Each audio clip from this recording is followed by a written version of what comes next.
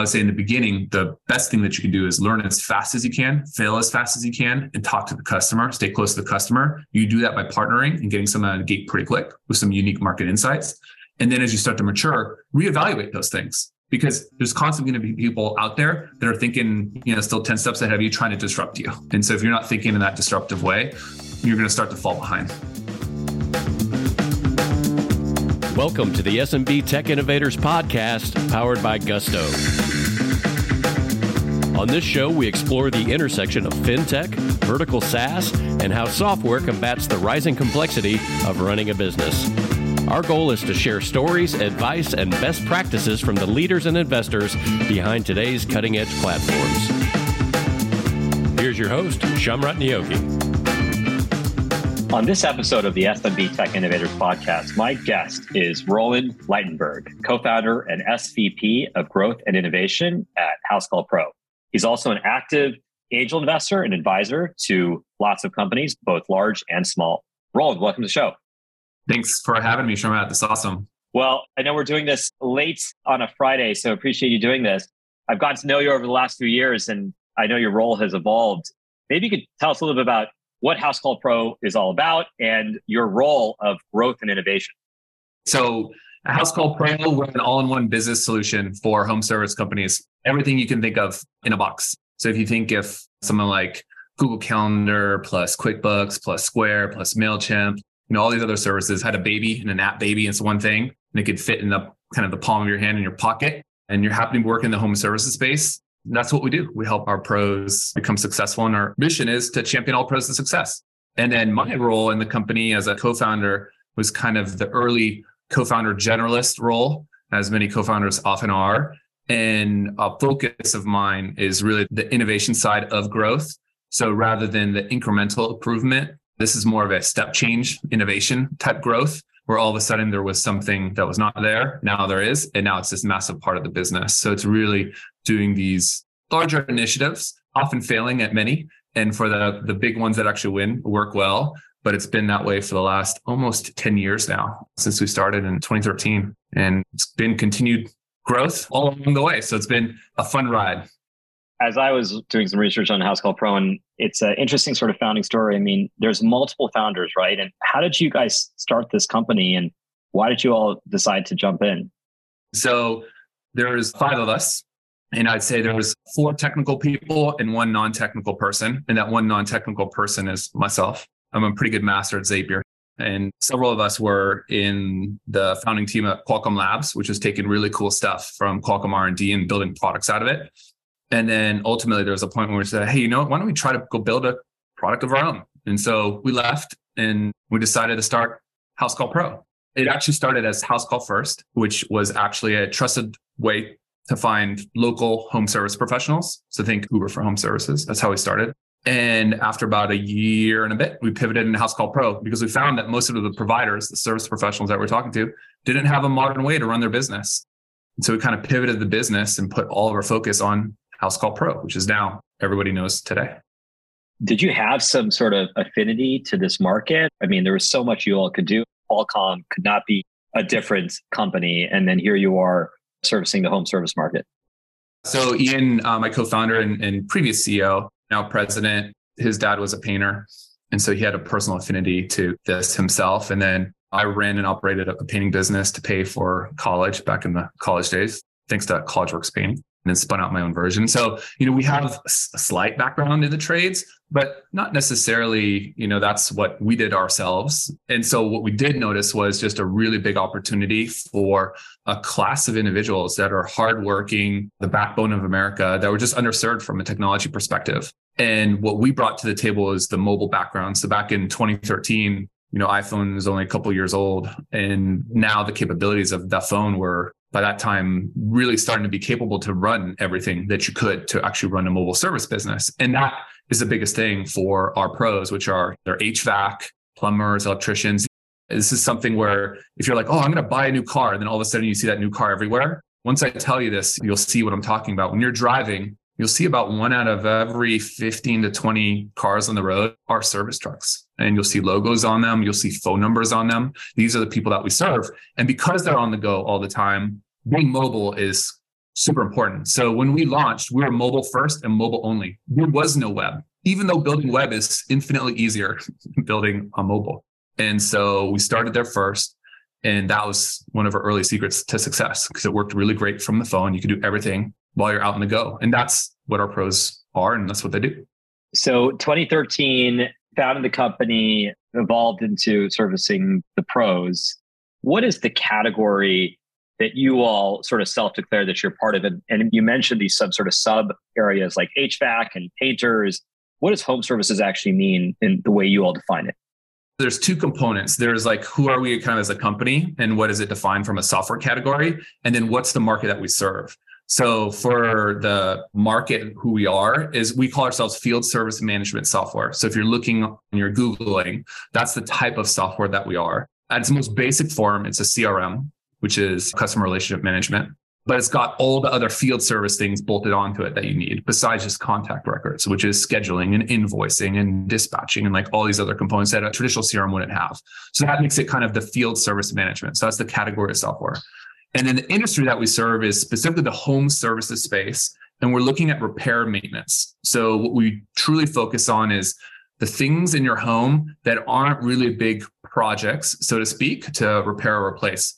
So we are not on the construction side. We're not on the general contractor side. We're not the roofers, the siders, the solar, the construction aspects of things. We are the people that are fixing the things in and around the home, the mechanical units inside of it that make the home operate and function. So there are wildly different types of workflows that are required to service those sides. And so we focus on that side, but home service in general, everyone has very similar needs. And so as we continue to grow as a company, we'll continue to be servicing all the people that service the home. And that's our grander vision, is to champion all those pros to success. Field service, as I understand it, it's been around the software category. It sounds like you all came in with sort of a mobile first approach. Is that the reason why you guys all took off? Or because my understanding that field service, there's been players in the category when you all got started.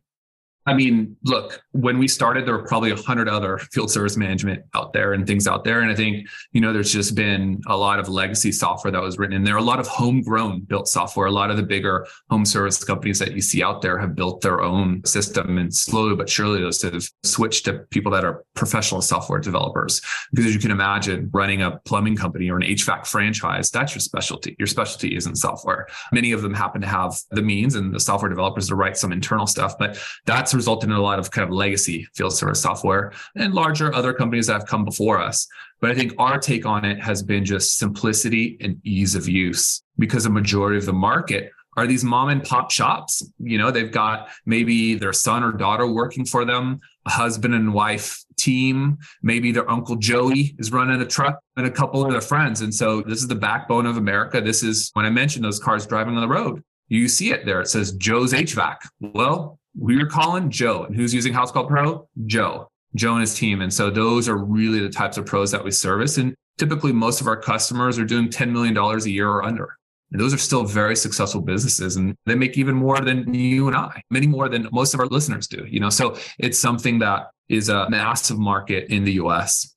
There's been a lot of companies that have popped up in this category. I mean, probably by seeing the success of House Call Pro, at least in the last several years. I know that I think of one of the ones that we hear about in sort of the tech press is ServiceTitan, which has done well, at least from a funding perspective, but more recently heard about Jobber.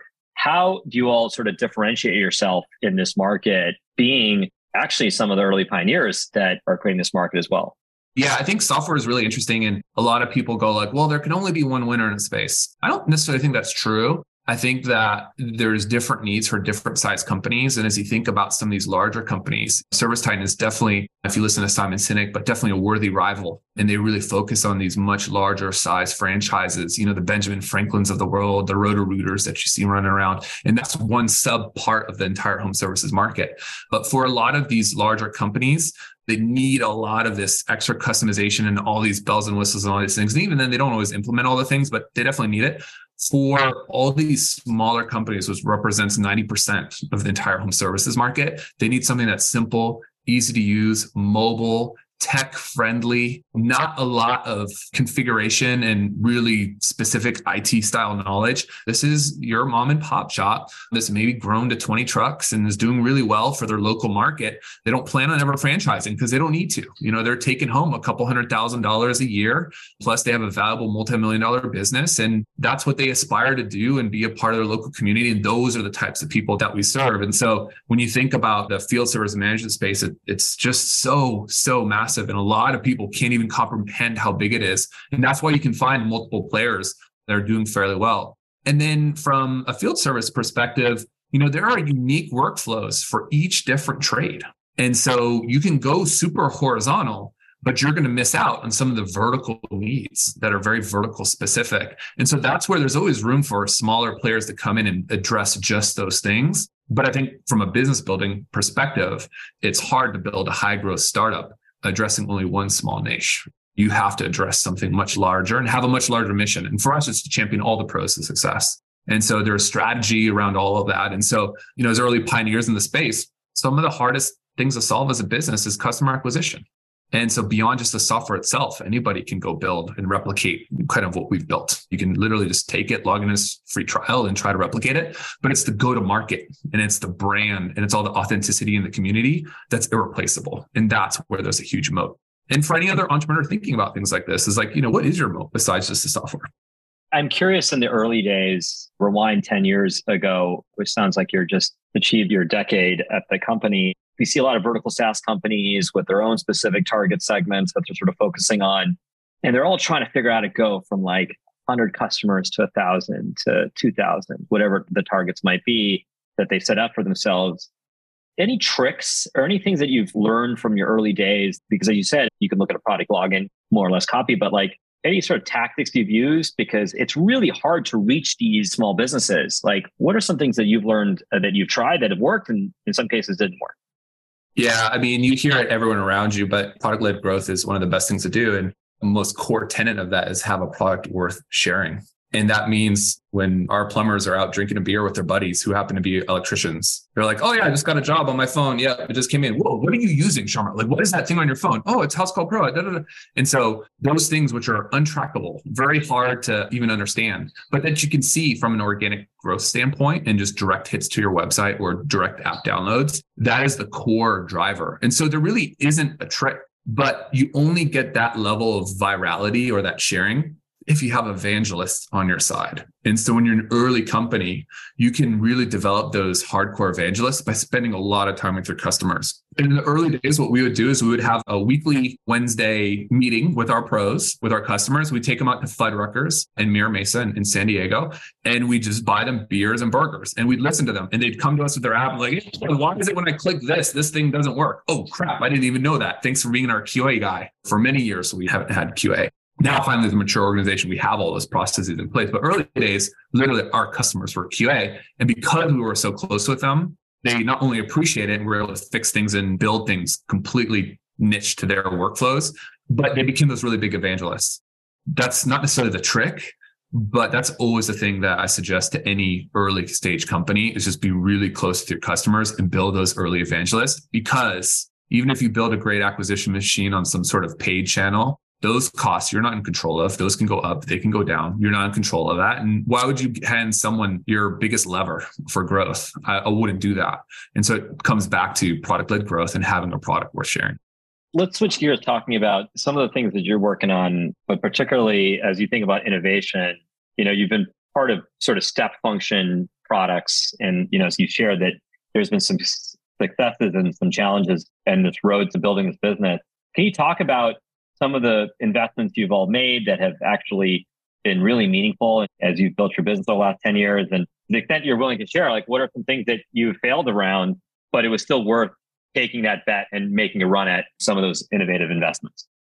I would say one of the biggest things that's worked for us is our community. And what's really hard is everyone tries to measure the effect of community. And there's tools that are coming out and that integrate with like Discord and Twitter and all those things. And for tech-based products, that might work.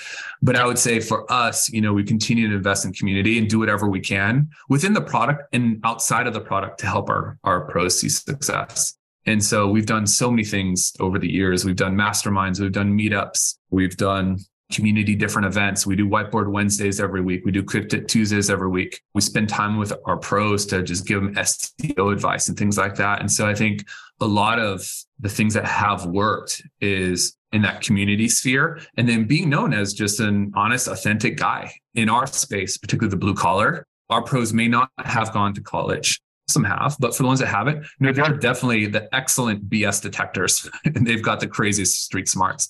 And so if you're anything but authentic, it's not going to work. And so for us, that's been a really great growth strategy. And it's hard to measure. In a lot of startups, you can't go to a VC and say, hey, we want more money because we want to do more community. And it's like, well, how? Like what? Are you going to spend money? Like, how are you going to do that? It's very, very difficult to say. So it isn't easy to replicate, which is why it's a great moat. But that's a really great growth strategy. Another thing we've done is invest a lot around other things that our pros need in their business that aren't even software related. So if you take first principles thinking, you can kind of think of, well, okay, if our software grows when more people use it, that only happens if our pros are more successful, which means our pros are getting more jobs. How do we get them more jobs? Or, hey, if they get more jobs, but they don't have enough technicians to do the work, then they're bottlenecked. So how can we help them get more technicians? So these are these analogous things that are kind of outside of what the core of your software may do, but are critical to your customer success. And so you have to think about everything more holistically and from a 30,000 foot view and really know your customer. And so one example for this has been Trade Academy and House Call Pro for education, which is get House Call Pro into the hands of the folks that aren't even in the trades yet. As they're getting into the trades, as they're going through trade schools and learning those skills, how can you do that and do it in an authentic way, completely for free, and hope that at some point they enter the market and they come into the market with skills and they know how to use House Call Pro out of the box? Well, we've got thousands, tens of thousands of businesses that would hire them on the spot if they had the technical skills, but also the House Call Pro skills. And so those are investments and bets that we're making that will ultimately be successful in the long run, but they have long time horizons. And you can't just decide to do it and then by next quarter, does it work? Does it not? You can't. So you have to truly believe in the mission. And if you can do that, you can make those big bets. It's often hard to do as a startup when you're facing a runway and you've only got so many months left. But those are necessary bets that you need to make for long-term thinking, or as Simon Sinek says, the infinite game. When you were making these bets, I can only imagine internally, there was always why would we allocate resources against this big bet that has long runway versus the desire to show progress, literally the next quarter and so forth? How do you have these conversations? Is there a framework of decision-making that you have found as you've aligned with your other leaders around you? I would say in any space, and definitely in our space, there is no silver bullet. It's lots of lead bullets. And if people are interested in that kind of thinking, you could go on YouTube and just Google my name and you can see a talk that I've done about that. But when it comes to lead bullets, you have to be placing many bets at any given time. And so a good baseball team isn't comprised of just people that can get on first base or that can just hit singles all day long. You have to have a mix of single hitters and then grand slammers. And you have to be moving the business forward as you're striking out. And then every once in a while you hit a grand slam and then you win those title games. And so you have to have a good mix and a healthy blend. And so that comes from having the right culture internally and be able to stomach some of these bets. And at the end of belief, I don't think you can really argue against if you can help your customer become successful, then you'll become successful. I mean, that's an age-old tenet. Forget who came up with it and said that. But irrespective, you have to believe that to be true if you're an entrepreneur in business. Because if you're not, probably reconsider what you're building or what you're doing. And so if you believe that to be true, how could it not work? Question is can you get it to work within a time horizon with a certain channel depth or some certain result? And that's the difficulty. And so, I think as co-founders and as founders of businesses that are hopefully listening to the podcast, you should have the political weight and capability to place these big bets at the same time, making lots of other bets. This can't be your only one bet. And so my piece of advice there is, tons of lead bullets. There is no silver bullet. Every once in a while, one of those lead bullets can turn into a silver bullet. And you wouldn't have known that if you hadn't have tried it. And so that's my advice is you do have to have a lot of irons in the fire and you're always cooking on things. And there are things that you have to continue to do. So for us at House Call Pro, we've got an amazing mix of other execs that are perfect, that incremental improvement every single day. And that's what they think about. And so when you think about building a great business, you have to have that mixture of talent and also desire. What are people interested in doing? I'm really interested in building brand new things and shooting moonshots. But I also respect the incremental change, because if you do 1% better every day, well, all of a sudden you're going to have 1,000x, at a certain point, and that's just given over time. So that's where I feel like building that is difficult, but you need to set that understanding and have that mutual respect from the get-go as you're building out your team. Any big failures and, what you call single hitters or double hitters or big on home runs that just completely whiffed, that you kind of look back and say, hey, this was a big idea that took a lot of resources that just didn't work out? Yeah, I would say there's a lot of other types of industries that can find an individual channel. Maybe I'll just name something that people understand is, if you're building something maybe in the insurance space, if you can get a couple carrier partnerships, you could pretty easily and quickly dominate most of the field if you get them right. And if you miss completely, then you're game over. I think in the home services space, you have less of those. But I'd say early days, there are some distributor partnerships that we've had that have done really well and have really gotten on board, and other ones that just didn't. And so when we think about from like a resource allocation, we could have maybe invested in those that really spent the time to also invest back into the partnership versus us just constantly pushing. But I still wouldn't have done it any other way, because I wouldn't have learned that. And so it's, hindsight's 2020. But I would say is, don't put all your eggs in one basket. And I go back to that kind of core tenet of, have a lot of lead bullets. Don't just try to go for grand slams, especially out of the gate. You got to give yourself enough runway to then take that big swing at that next at bat. Can't do it without some singles. You've been involved with probably dozens, maybe hundreds, given the way you're talking about some of the lead bullets on product initiatives. And I'm sure you've had to evaluate this sort of build, partner, buy. And, I'm curious what you've learned in this journey of how to make great decisions on the build, partner, buy sort of framework. And curious if you have anything to share about how you all make that decision at House Call Pro and some things you've learned along the way. I think everything, and then my whole caveat is take everything with a grain of salt that I say. And I also believe that things are different, stage appropriate. So like if you were to try to replicate my answer of what I would give right now in your early stage startup, you would fail. It wouldn't work. You really got to look at someone who's just maybe within 1 year in front of you and kind of how they did it. But what I would say is that in the early stages, in order to leapfrog and build things really fast, it's better to partner rather than try to build all of the things. It's the combination of the things that is actually the secret sauce that allows you to attack the market. And as you become a much bigger company in later stage, you need to start thinking about what things are core to the business, what things are not, what things are things that your customer really sees as critical to the business and drives a lot of success with them, and what things are kind of peripheral externality. And between that, as you start to mature as an organization, you should start to embed things, build things yourself, and get that incorporated. But out of the gate, if you try to build all of the things at once, you will absolutely fail if it takes you a year to get to market. You need to get out there quick, iterate quickly. And oftentimes that happens with partnering, especially at early stage. Don't try to build everything yourself. Over the long run, if you've got a successful business, you could always rip and replace. You can always go build it yourself, because you can make a justification of, hey, we need this much resources to go build this ourselves. Here's the incremental dollar spend that we're going to save, because here's the cost of it. Is it worth it or is it not?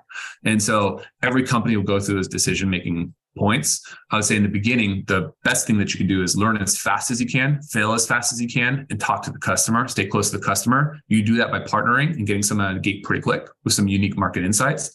And then as you start to mature, reevaluate those things, because there's constantly going to be people out there that are thinking, still 10 steps ahead of you, trying to disrupt you. And so if you're not thinking in that disruptive way, you're going to start to fall behind. Well, I love what you do at House Call Pro. I mean, I can imagine we have listeners that are part of later stage companies that are looking to House Call Pro as a great model of how to innovate and build and innovate along those lines. If we have listeners that are thinking about building an innovation team or kind of building a role as you've defined it, what are some things you've learned this type of roll up for success? I mean, I'm not sure if you're seeing other businesses kind of do something similar to what you've done and what you've created. I would say it's easier to build something similar to an innovation team or growth teams if you've always had that DNA from the start. So if you're new to the role in a later stage organization, you really have to buy yourself some runway and some respect by hitting some singles and making some quick impacts to then buy yourself the time to be able to take some bigger hits. And so I would say, as you're thinking about building a team, it's going to be more beneficial to have more generalists than specialists in any kind of growth or innovation role, because you'll be able to think across many different pathways at any given time. As you mature as an organization, you're going to find many more specialists, which is great for the mature part of the organization. But I would say, as you're thinking about this team, you have to have the correct balance. And so you almost want to have a mini startup within a startup. So if I look at the innovation team, we have engineers, we have designers, we have growth marketers, we have community people. We have all the things necessary to execute on an idea end to end, completely independent of any other part of the organization. Now, we still get, biz ops support and analytics support and those things from commonly shared functions and marketing support from the greater marketing organization, but you should be able to run completely independently. And if you can do that, at the end of the day, speed is still what matters for whether it's a small startup or a big startup. But remember, you have to have the runway and leeway to be able to make those bets. You have to be able to build that organization.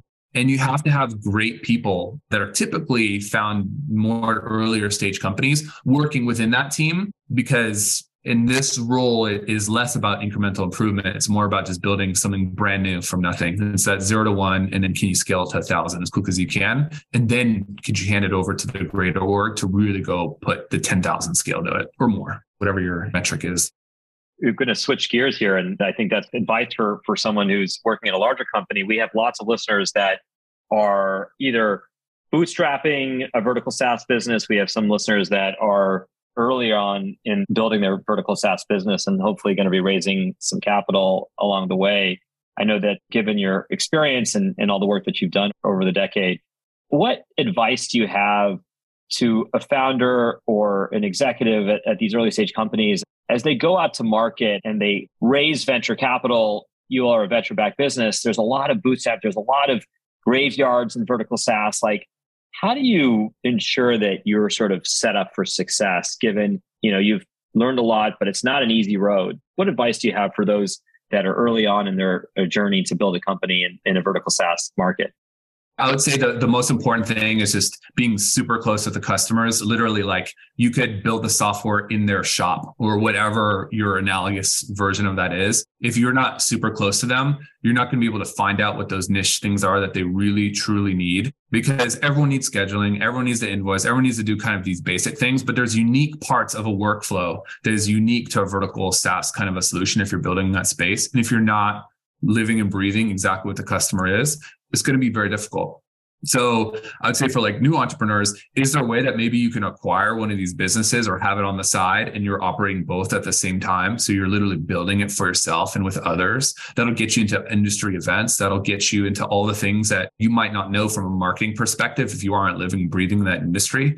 So I'd say, I really hope you have a passion for that space. And I hope you have a long-term passion for it. Not just say, I want to build vertical SaaS and, no one's built something for laundromats or no one's built something for gumball machines or whatever it might be, right? You can build great companies in those vertical spaces. You just have to be really, really close to the problem. And oftentimes people will say, well, like, Roland, you weren't a plumber, you weren't HVAC, and all those things are true, but you can develop that affinity over time. And you can do it by just being authentic and hanging out with them and literally riding in the trucks, which is what we did in the early days, buying them burgers and beers and handing out coffee at the job sites, in the early morning. So you can do and replicate all those things. But my biggest piece of advice is stay as close as you can to the customer, because ultimately, if you're doing any kind of a growth role and you're trying to develop channels, the best way that I've always found is literally write down what people do from the moment they wake up to the moment they go to sleep, like hour by hour. Like, when do they eat lunch? Well, what do they do when they eat lunch? Oh, wow, they listen to AM radio because they're listening to their baseball team. That might be a channel. Oh, okay, they go to their coffee shop.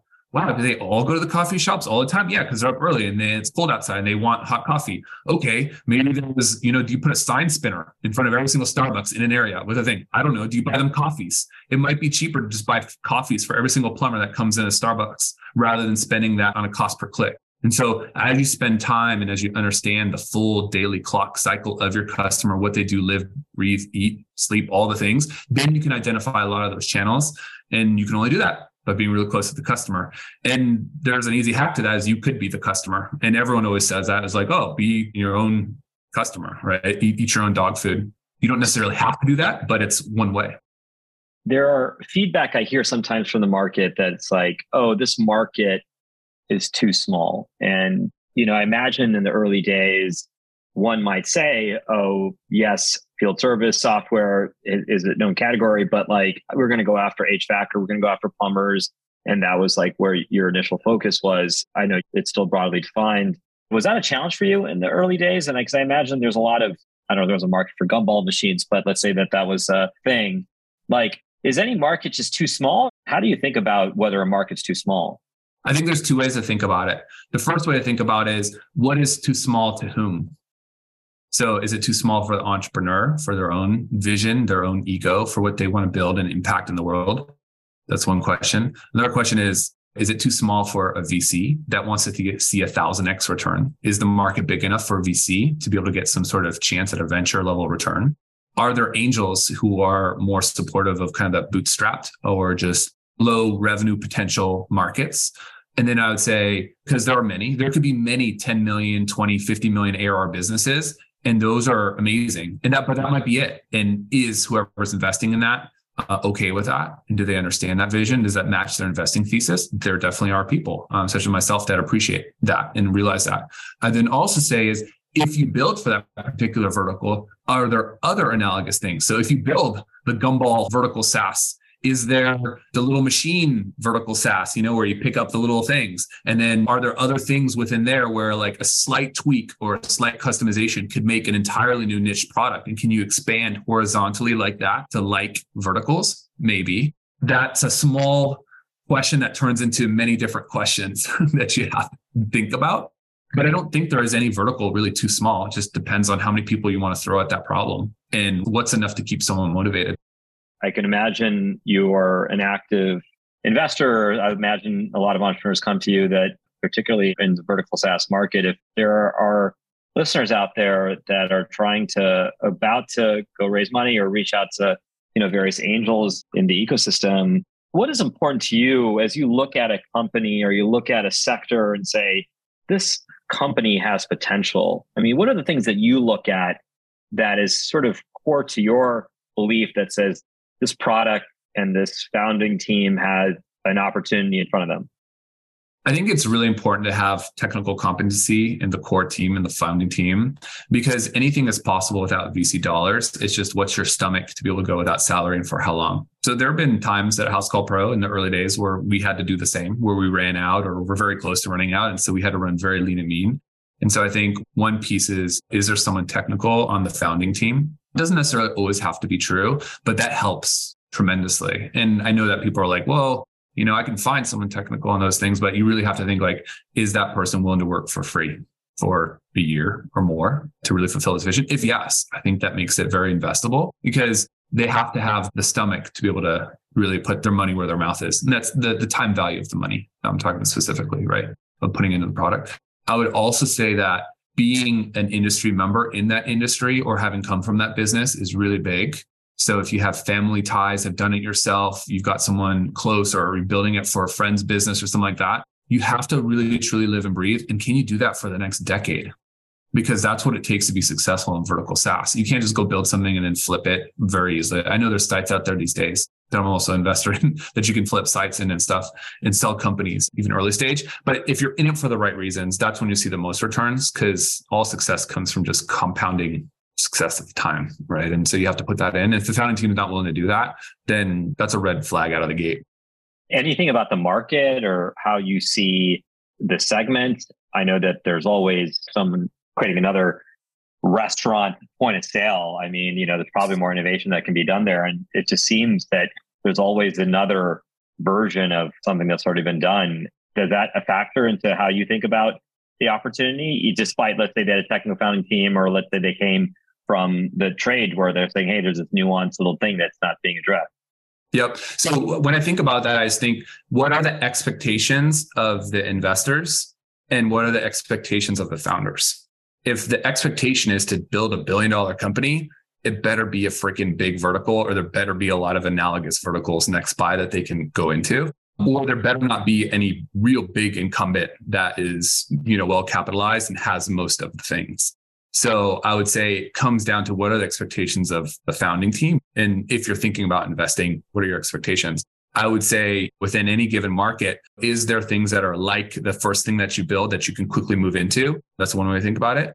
Can you build for the small one and then scale up, which is what we're doing, right? We started with VSMBs. Now we're sort of SMBs, well, in the sense of the word, and then moving up to enterprise. Or do you have enough funding and capacity to launch with an enterprise-based product, which is very difficult to do, but can be pulled off? It used to be easier to do back in the day, 10 years ago. Now it's harder because you've got a lot to build before you can even get there. That being said, look at what people's motivations are. And if you're looking to invest in the space, I'd come back to it. You got to be in it for the long run. And that's hard. Yeah, just to end on that note, I mean, you've obviously been in the long run with House Call Pro for 10 plus years. And I know that there's a lot of new companies getting funded in unique industries and vertical SaaS. And if you had to give some advice on how to play the long game and how to think about this, because it's hard. I mean, look around the economy around us right now. It's not easy. Capital is a little more scarce. What would you say to those founders? We have executives, we have engineers that are building very early on into their adventure. I mean, there's a lot of happening in vertical SaaS. Not to trivialize the one thing, but like, what would be the one thing you would say to them that really matter as these founders and operators build vertical SaaS companies over the next years to come? Yeah, I think you have to have a passion. So when I hire for people too, I think about, what's their ability to execute, what's their intelligence, their raw horsepower, and what's their passion. And if they lack passion, then it's very difficult to be in something for the long run. I don't know how you can maintain passion for many, many, many, many years, because you're going to be facing hard decisions at a certain point, and that's going to test your passion. And if you have the true passion for it, beyond just building companies, which I think any entrepreneur should have, it's going to be very difficult to be successful. Those are kind of the three vectors that I hope you have the skills on. I think there's a lot of people that are very smart and that are passionate, but they don't really have a good ability to execute. And so that's for me. And then you've got great operators and they're passionate about a thing, but they just don't have that next level intelligence vector that make it also very difficult to invest in. So I think across those three vectors, you really have to have all three. But of the three, in order for long-term to work, you have to have that passion, because nothing else will make up for it. Well, Roland, I really appreciate the opportunity to learn more about how you think. I think this was an amazing conversation. Before we wrap up, would love to have you tell more from our listeners, how they can get in contact with you. I'll learn more about House Call Pro. I'm sure there are listeners that might even be thinking about joining a company like yourself, like House Call Pro. What's the best way for them to reach out to you? If you want to reach out personally, it's just my first name at mylastname.com. If you want to reach out to me as House Call Pro, it's just my first name at housecallpro.com. You can find me on LinkedIn rather easily too. If you're interested in joining House Call Pro and you think the mission of championing all pros to success resonates with you, go to our careers page, shoot me a note. My information's out there. You can just Google it. Let me know that you applied. Let me know that you heard about it on this podcast and the discussion me and Sharma have been having this not quite hour, but for a nice amount of time. And lastly, if you happen to have a home service professional in your home and you see them giving you a paper invoice and you lament the fact that you have to go bust out a checkbook and you can't find your checkbook and you just want to pay with your credit card to get some miles, let them know about House Call Pro. They can just go to housecallpro.com and sign up. We've got a free trial, all kinds of fun stuff. But there's a long way to go in our industry to get everyone using digital version of keeping their business online. And maybe some of you guys can help. Well, yeah, I will say that I experienced House Call Pro in the wild in Carrollton, Texas, where someone came to clean my house and I had to pay through House Call Pro. And so amazing platform, great experience. And so I definitely encourage our listeners to advocate for great solutions like House Call Pro and get these small and medium-sized businesses onto new digital platforms like Roland's. Well, that's all we have time for today. Appreciate, Roland, for you to spend some time with us this late afternoon. And for folks, anything that we mentioned today in today's show, it'll be in the show notes. Thanks again for listening and look out for the next episode. Thanks, Roland. Awesome. Thanks so much, Matt. Appreciate it. Thank you for listening to the SMB Tech Innovators Podcast. If If you enjoyed this episode, please leave a review and subscribe to enjoy future episodes. This episode of the SMB Tech Innovators podcast is brought to you by Gusto Embedded. Gusto has spent a decade building and testing its payroll, tax filing, and compliance infrastructure, which is available as a robust set of APIs so you can develop custom-tailored payroll solutions. For more information, go to embedded.gusto.com.